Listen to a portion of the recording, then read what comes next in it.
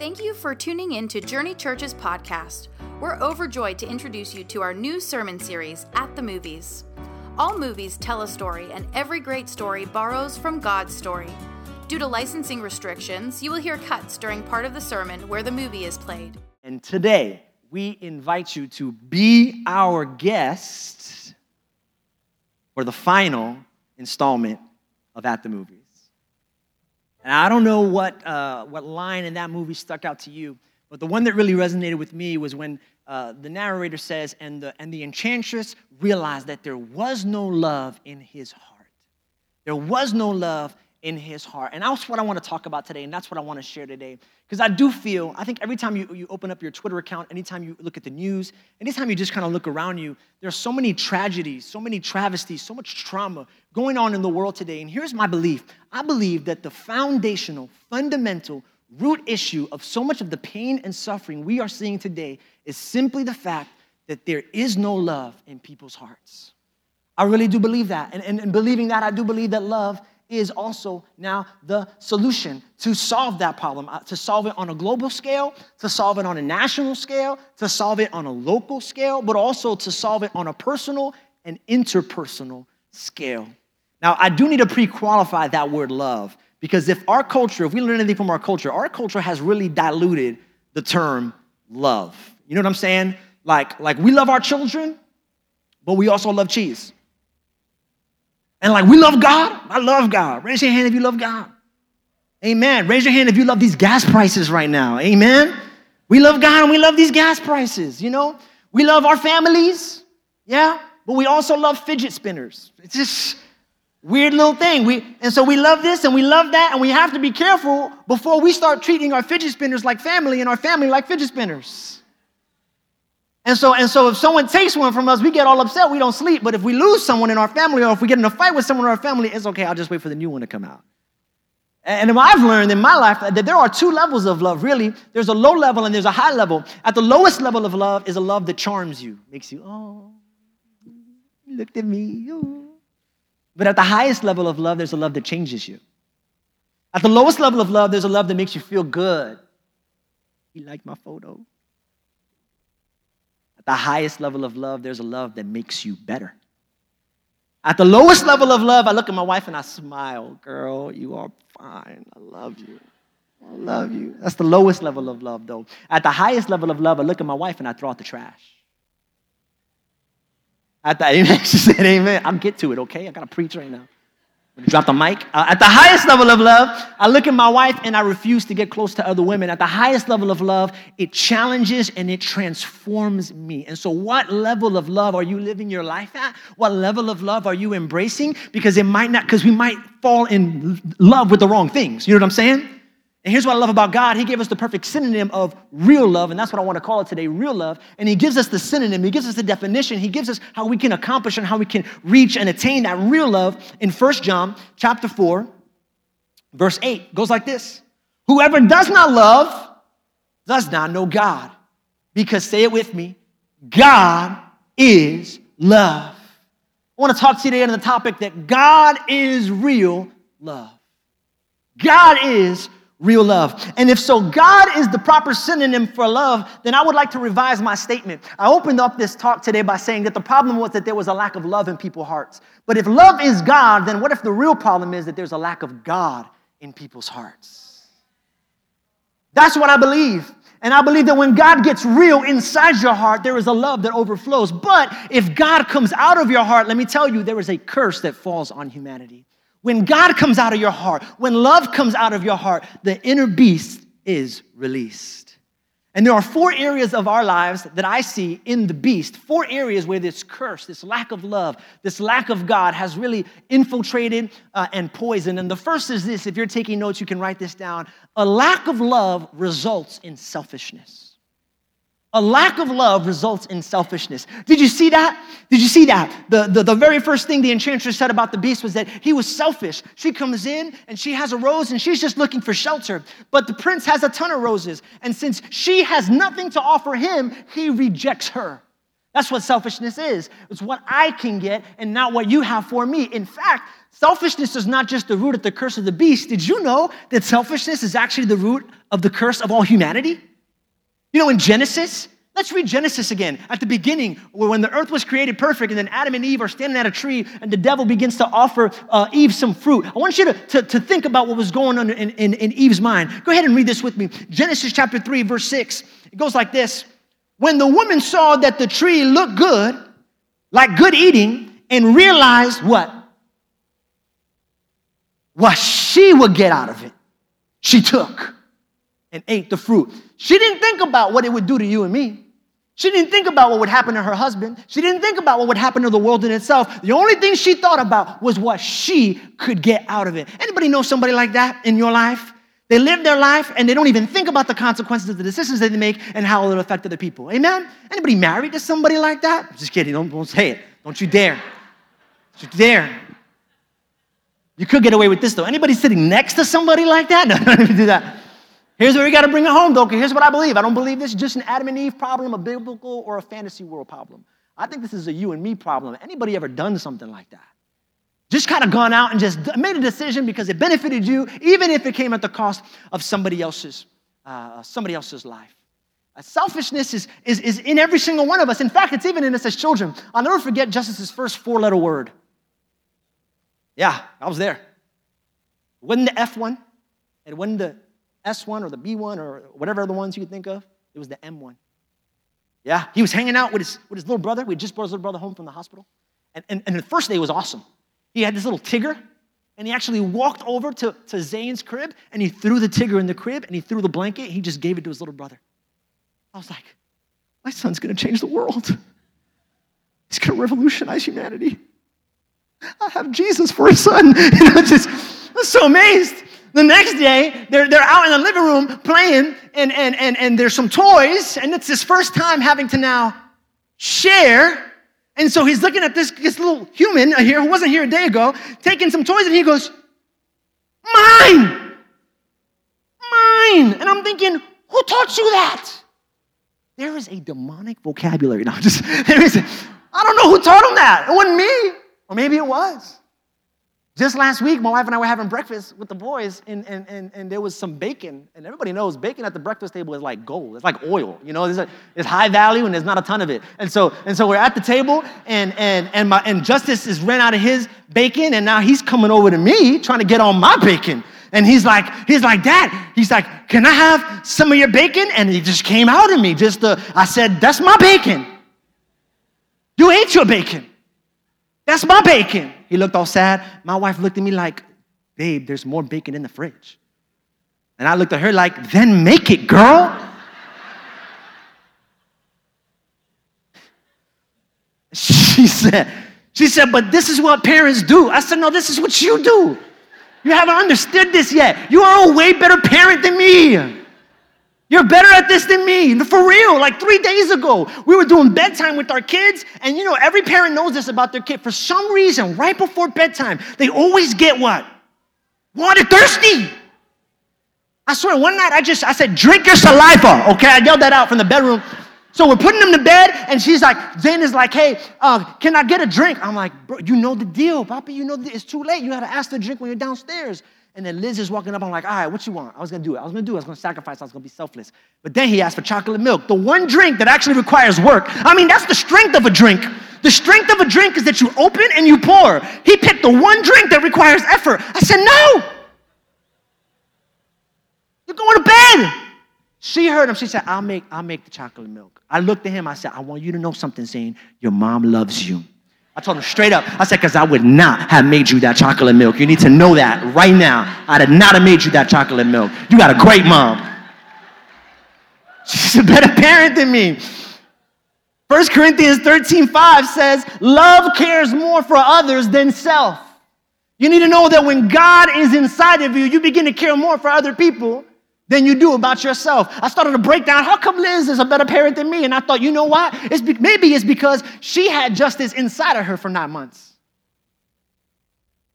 When God gets on the inside of you, there's a certain kind of love that ends up overflowing from you, that ends up splashing around on other people around you. And the reason why people are selfish is because there's no love in their hearts. They're empty. And so they need to grab onto other things to try to fill the emptiness inside of them. But when you got God's love inside of your heart, you're not operating from a position of emptiness. You're operating from a position of overflow. And when you've got more than enough, you got no option but to give. It's like eating. We go out to this restaurant. It's called Tibby's, New Orleans.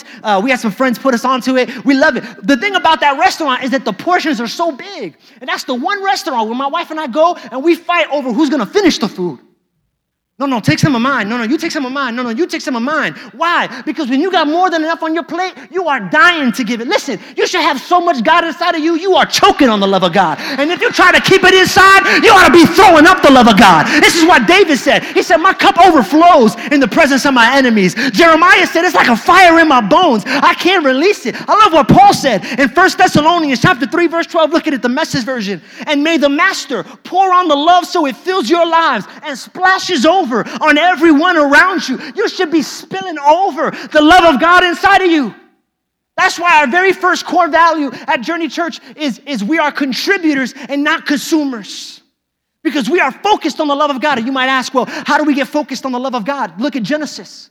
Look at Genesis. Yeah, I know there was a tree, there was the tree of knowledge of the fruit of good and evil, but did you know there was another tree? Genesis chapter 2, verse 3. Can we read it?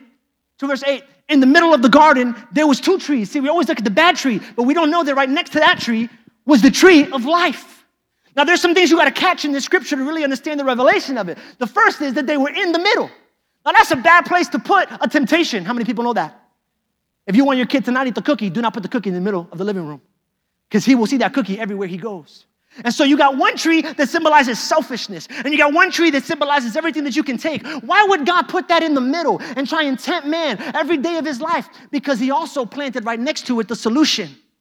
You see, there was also the tree of life, and the tree of life had powers. We don't know too much about it, but in Revelations, it talks about the leaves having the power to heal. Who knows what the fruit did? Immortality was wrapped in that tree, and it was a gift. Hear me. There was two trees. There was a tree symbolizing everything in life that you can take, but there was also a tree symbolizing everything in life that God has given, and you could not. And if you looked at one tree, because they were next to each other and in the middle, you automatically had to look at the other. In other words, every time you looked at what you didn't have and what you don't have and what you could take, you also have to look at what God's given you and all the healing and all the life and all the blessing. And it's his generosity and abundance that kills the poison of selfishness inside of us. That's what I'm telling you. That's why in 2 weeks we got 21 people going to Nicaragua because they got their eye on the tree. You say, what tree? The tree of life is gone. Yeah, but there was another tree 2,000 years ago on the hill called Calvary with a guy who is outstretched out named Jesus. It's that tree that I fix my eyes on when I begin to get selfish and think, oh, I've got more than I could ever want. He's loved me. That's why next Saturday, we're leaving on July 15th with over 70 people in our community, partnering with the Children's Cancer Foundation, partnering with New Hope for Kids, partnering with Harbor House, Covenant House, partnering with nonprofits, because we want to let the world know we got enough on our plate. In fact, we got more than enough on our plate. Amen? Amen. Selfishness is the first, and we got to get rid of it. We got to get rid of it. The story continues. Belle's father ends up going into the castle, and he gets caught by the beast, and Belle tries to save him, and this is where we pick up on our story. Poor Maurice, a life sentence for a flower. Can you imagine that? All he wanted to do was to pick a flower, bring it home to his daughter, and in response, he gets a life sentence. A little bit extreme, a little bit hardcore, probably, because here's my second point. A lack of love results in unforgiveness. Who have you locked up for a flower? Is it right to get a little personal? I don't mind. I love the amens because it gets me excited, but the quiet also hits me too, because that means like, stop talking to me, preacher, because it hurts. Who have you locked up for a flower? For a flower, yeah. Because here's the deal. I don't think we have a problem with the concept of love. We got that. Jesus on the cross. Amen. I know what love looks like. I can love people. I can buy people gifts and get people presents and compliment them on their hair and how well they smell. I got the concept of love. Amen. The concept of love is easy to grasp. You know what's the hardest thing to grasp? The consistency of love. Whew. That love is not Jesus died one time, but that he continues to die every time that we sin, every time we make a mistake. He throws himself on the cross, and every time you get on your knees and you say, Jesus, forgive me, he forgives you over and over and over and over again. Listen, love isn't just powerful, it's faithful. Yeah, because we'll love people until. Isn't that right? We'll love them until they cut you. We'll love people until they leave a nasty comment on your social media. We'll love people until they talk bad about us to other people.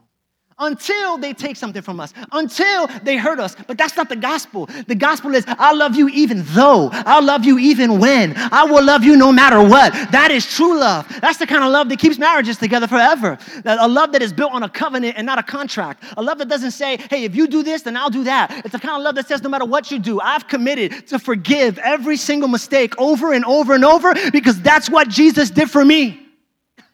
Love is consistent. And I got to be honest, I have a problem with that because I'm really good at loving people until. And I'm really good at praying for people until. Yeah, if you do me the wrong way, I will love you and I will pray for you. But if you don't change, my prayers change. First thing I do, you hurt me. God, bless them. Bible says pray for your enemies. God, bless my enemy right now. Father, I pray you send down blessings. If you haven't changed, my prayer evolves into reveal. God, reveal to them just how stupid they are, God. Just reveal to them just right now how dumb they are, God. Just reveal to them how much in sin they are, God. Let the blessing be the reveal, God. Just send someone a message. Just do it. But if you don't change then, the prayer is destroy, okay? The prayer is bless them, reveal them, and then after that, God, if you're not going to send blessings, send fire, send hail, send stones, send something, Lord God. Send the IRS, send something. Immigration, no, I'm just kidding. Send something. Send something. I'm tired of them doing me wrong. I want to get them back, right? There's that thing in us that's like, no, it's not just. Someone needs to pay. Well, who really pays with unforgiveness? Because sure, Maurice is locked up. But you know who else isn't getting out of that castle? The beast. In fact, when Belle looks at him and she says, a life sentence for a flower, you know what his response is? But I received eternal damnation for mine. In other words, Maurice isn't here because he took a flower. He's here because years ago someone took a flower of mine and I still haven't been able to get over it. And so now I'm going to lock you up. Listen, unforgiveness doesn't hurt the other person. Unforgiveness hurts you. Write this down if you're taking notes. Unforgiveness makes you hostage to your hurt and makes you the guardian of your growth. You're the guard and the hostage. You're stuck and you're keeping yourself in. I remember one time I had a pastor, loved him to death. He was one of the greatest preachers I had ever known, and I still know to this day. And a lot of his preaching style is in me, and I've learned so much from him. But I remember one day he did me wrong. He said something that was so hurtful. At that time, probably the most hurtful thing anyone has ever said to me. But I continued to stay in the church. You know, something crazy happened as I was in the church. I was no longer receiving from his word. The sermons that I thought were the best in the world, I couldn't receive anything from it. You know why? Because hurt and unforgiveness was keeping me hostage and also keeping me from growing. Here's what the Bible says. And look at this verse. This verse is so powerful. Proverbs 18:19. A brother offended is harder to win than a strong city. Look at this. And contentions are like the bars of a castle. Your unforgiveness is not just locking you up and keeping you prisoner in the same place. It's also keeping you from getting to the next level of faith, from getting to the next level of love, from getting to the next level of hope. There are areas in your life that God is waiting for you to graduate to, but we cannot get there unless we resolve and unless we let the prisoners go.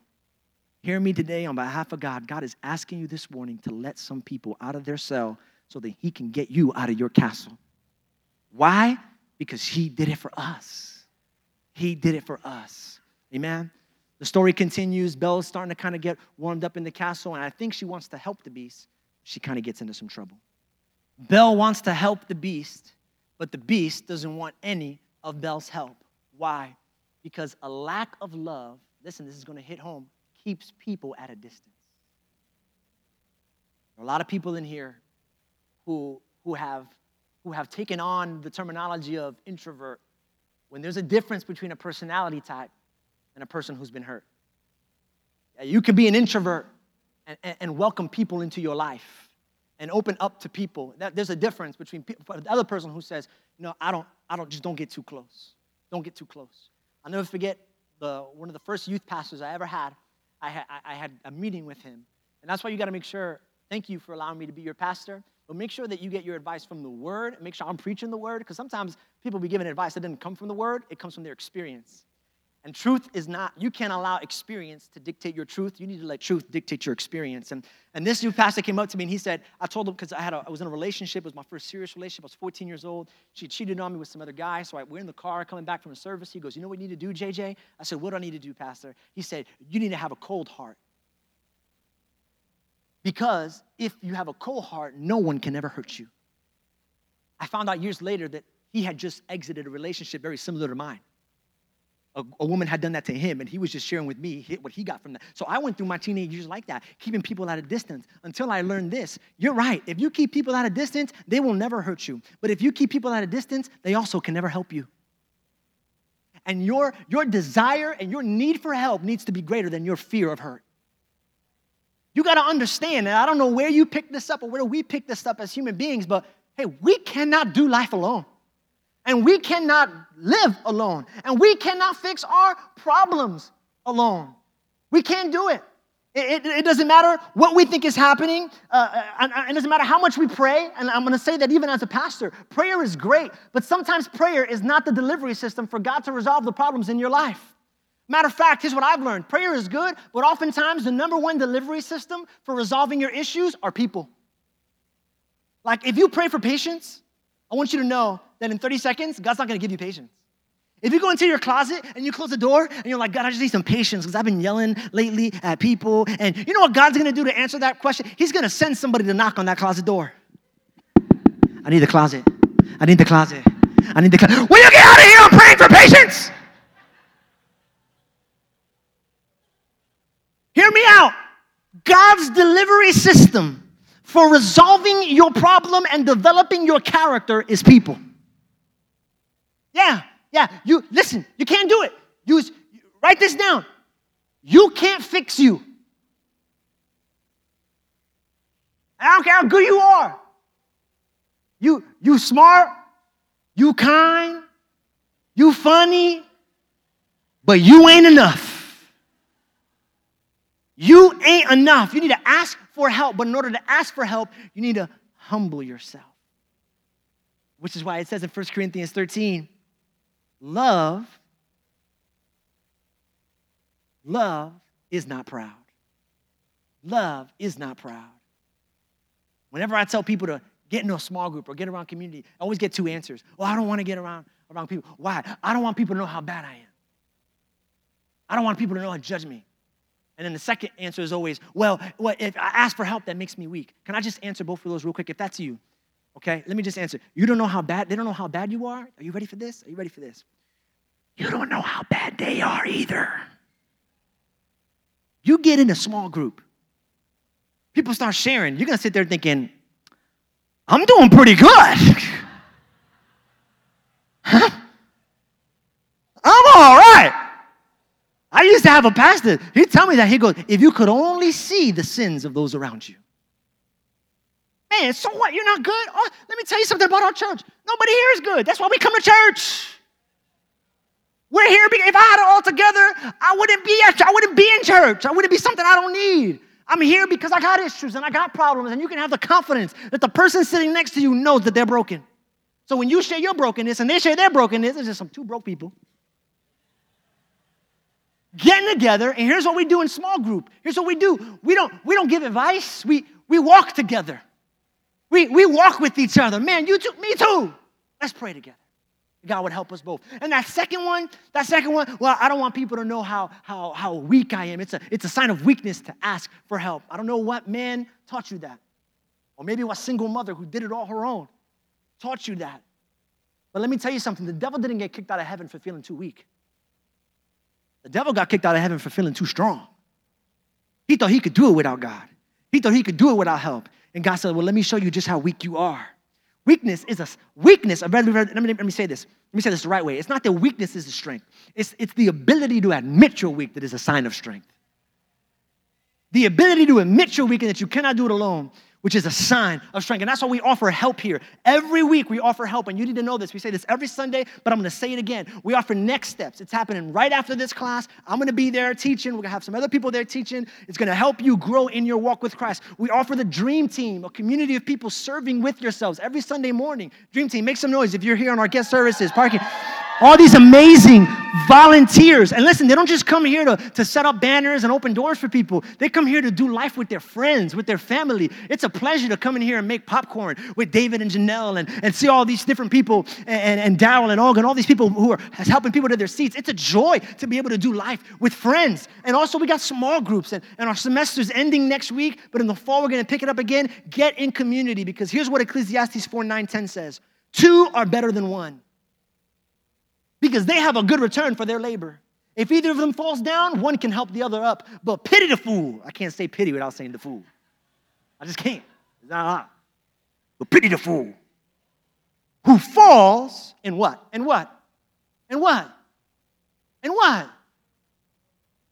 Notice that it doesn't say who if he falls. Because the question is not if you will fall. The question is, when you fall, will someone be there to help you up? That's the question. Is there anyone in your life like that? If not, I want you to know that this church is a safe place, and I need to say that knowing that you have been hurt before. I need to say that knowing that someone has betrayed your trust and has done it under the guise of a man or a woman or God, and I've been there too. And I just want you to know, without knocking any other church or any other pastor, we love every church and every pastor. And we love it. I just want you to know I can't talk about anyone else, but here at Journey Church, this is a safe place, and we will protect you, and we will love you, and we will care for you, and we will guide you, and we will walk with you back home to God. Amen? Come on, make some noise for Jesus Christ. And there is no one. There is no one. If you're taking notes, I want you to write this down. A lack of love doubts that things can change. Maybe you're not married. You're still not married. Maybe you're married and you're still having issues. Maybe you're still carrying that addiction. Maybe you still haven't graduated. Maybe you still have that learning disability. Maybe you still have cancer. Maybe you still have ADD. Maybe you're still struggling with your finances. Maybe you still don't have that home you always wanted. And now the devil's starting to sneak in, and he's starting to lie to you, and he's saying you will never be free, and you will always have that problem. And I want you to, the next time the enemy tells you that, listen, because here's what the Bible says. Love always hopes. 1 Corinthians chapter 13:7. Love always hopes. And here's what you need to do, because the love of God is inside your heart. You need to never give up hope. And you need to exchange those always that the devil throws at you for a different always. And exchange that never that the devil throws at you for a different never. And so when he says you will never be free, you need to respond, I will never give up. When he says you will always have this thing in your life, you need to respond and say, I will always have hope. That is my always, and that is my never. I will never give up, and I will always have hope because of who lives inside of me. Now, some people reject hope because they feel that hope and reality live in two different worlds. Some people are really cynical at people who have hope. They look at them and they say, you're not even real. Like, you just live in this fantasy world where butterflies like throw up rainbows and like unicorns exist, and like you have this hope, but this hope is not real. And I want you to let you know that hope is powerful, not aside from reality, but within reality. Hope is its most powerful. Psalm says this. Psalms 121, we don't have it on the screen, but it says, I lift my eyes up to the hill. Where does my help come from? My help comes from the Lord, the maker of heaven and earth. If he's lifting his eyes up to the hills, that means that he's in a valley. You can be in the valley, accepting and understanding that life is not good right now, and still in the valley, keep your head up, looking for your Redeemer and your Savior to come riding on his horse to pull you out of that. And so if you're in the valley today, don't eliminate hope. Don't put hope in another world. Have hope in the valley. Keep your head up. And you can write this down and let this be something that you tattoo on your heart. Just because it's always been this way doesn't mean it's always going to be that way. You got to believe that yesterday was bad, but tomorrow's going to be better. It's going to be great. The best is yet to come. And this is the last clip of the movie. And if you have been around Disney movies at any portion of your life, you know how the movie ends. And it's a great story of redemption. So here's my one beef with Disney movies, all Disney movies. Now, I like to separate. Usually we fall into two categories here when it comes to relationships, married or single. Where the single people at? Can I see you? Raise your hand. You're single here. Yeah. With pride. Every time I say it, it's so depressing. Like, why are you depressed? Jesus was single. It was awesome. Raise your hand if you're a single woman here. Let me tell you right now, do not buy the lie in the Disney movies. If you are dating a beast, a kiss will not turn him into a prince. Now, I need to say that because there's some people on the verge of getting into a marriage that are thinking, well, I can change him. I can change him. I got it. He never seen nobody like me. When I'm at that altar, I lay on that kiss. Ooh, it's good. Do you take him for the rest of your life? Don't work like that. Your love can't rescue him. But there is a love that can rescue him. And not a love that is sealed with a kiss, but a love that has been sealed with a cross. Yeah, see, because I can kiss you with ulterior motivations. I can kiss you for me, but if I die for you, the only reason I would ever get on a cross is for you. And it wasn't the kiss, the kiss between Belle and the beast that transformed him, but it was the fact that Belle was willing to give up her life for him and that the beast was willing to give up his life for her. Listen, it is selfless love that can save the world. It is selfless love that can save your world. It is selfless love that can save your predicament. It is selfless love that can redeem you and transform you and redeem and transform the people around you. A selfless love, a God-first love, a real love. I was in Minnesota 3 weeks ago preaching at a youth camp, and this youth pastor was telling me about how awesome his small groups were going. And he said, I need to tell you this one story. We had this one small group leader. I'm telling you, get in small groups or be a small group leader. He said we had this one small group leader who went to it was a student small group. So my student ministry people, I know you're there, Journey students. He said she went to the softball game of one of her students, and that girl's father was in the bleachers, and she started cheering for her girl, Sarah, Sarah. And then some people from the small group started coming too, Sarah, Sarah. The father got out of the stands and said, excuse me, who are you? So my name's so-and-so, I'm from so-and-so church, and we're just here cheering on Sarah. He said, how do you know Sarah? Sarah's in my small group. He said, well, Sarah's my daughter. He said, well, we love Sarah. He said, his response, he said, how much you getting paid for this? She said, nothing. I'm a volunteer. I just love Sarah. He said, so you're telling me there's nothing in this for you? Nah. I don't think I even get extra points in heaven. That's just... Love Sarah. He said, what church do you go to? True story, within 4 months, that father decided to follow Christ, got baptized, and was on their volunteer team. And what changed his life? What changed his life? Sounds a lot like 1 John 4:19. We love. Why?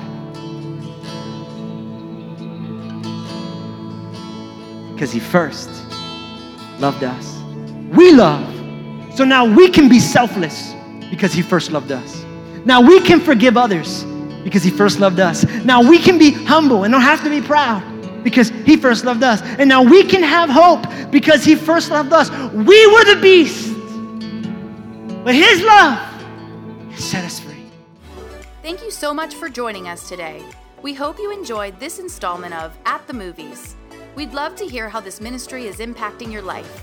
If you have any prayer requests or would like to share your testimony, please email us at amen@journeyorl.com. Our team will be ready to celebrate and pray with you. If God is using this ministry to bless you in any way, you can help us spread the word by making an investment today.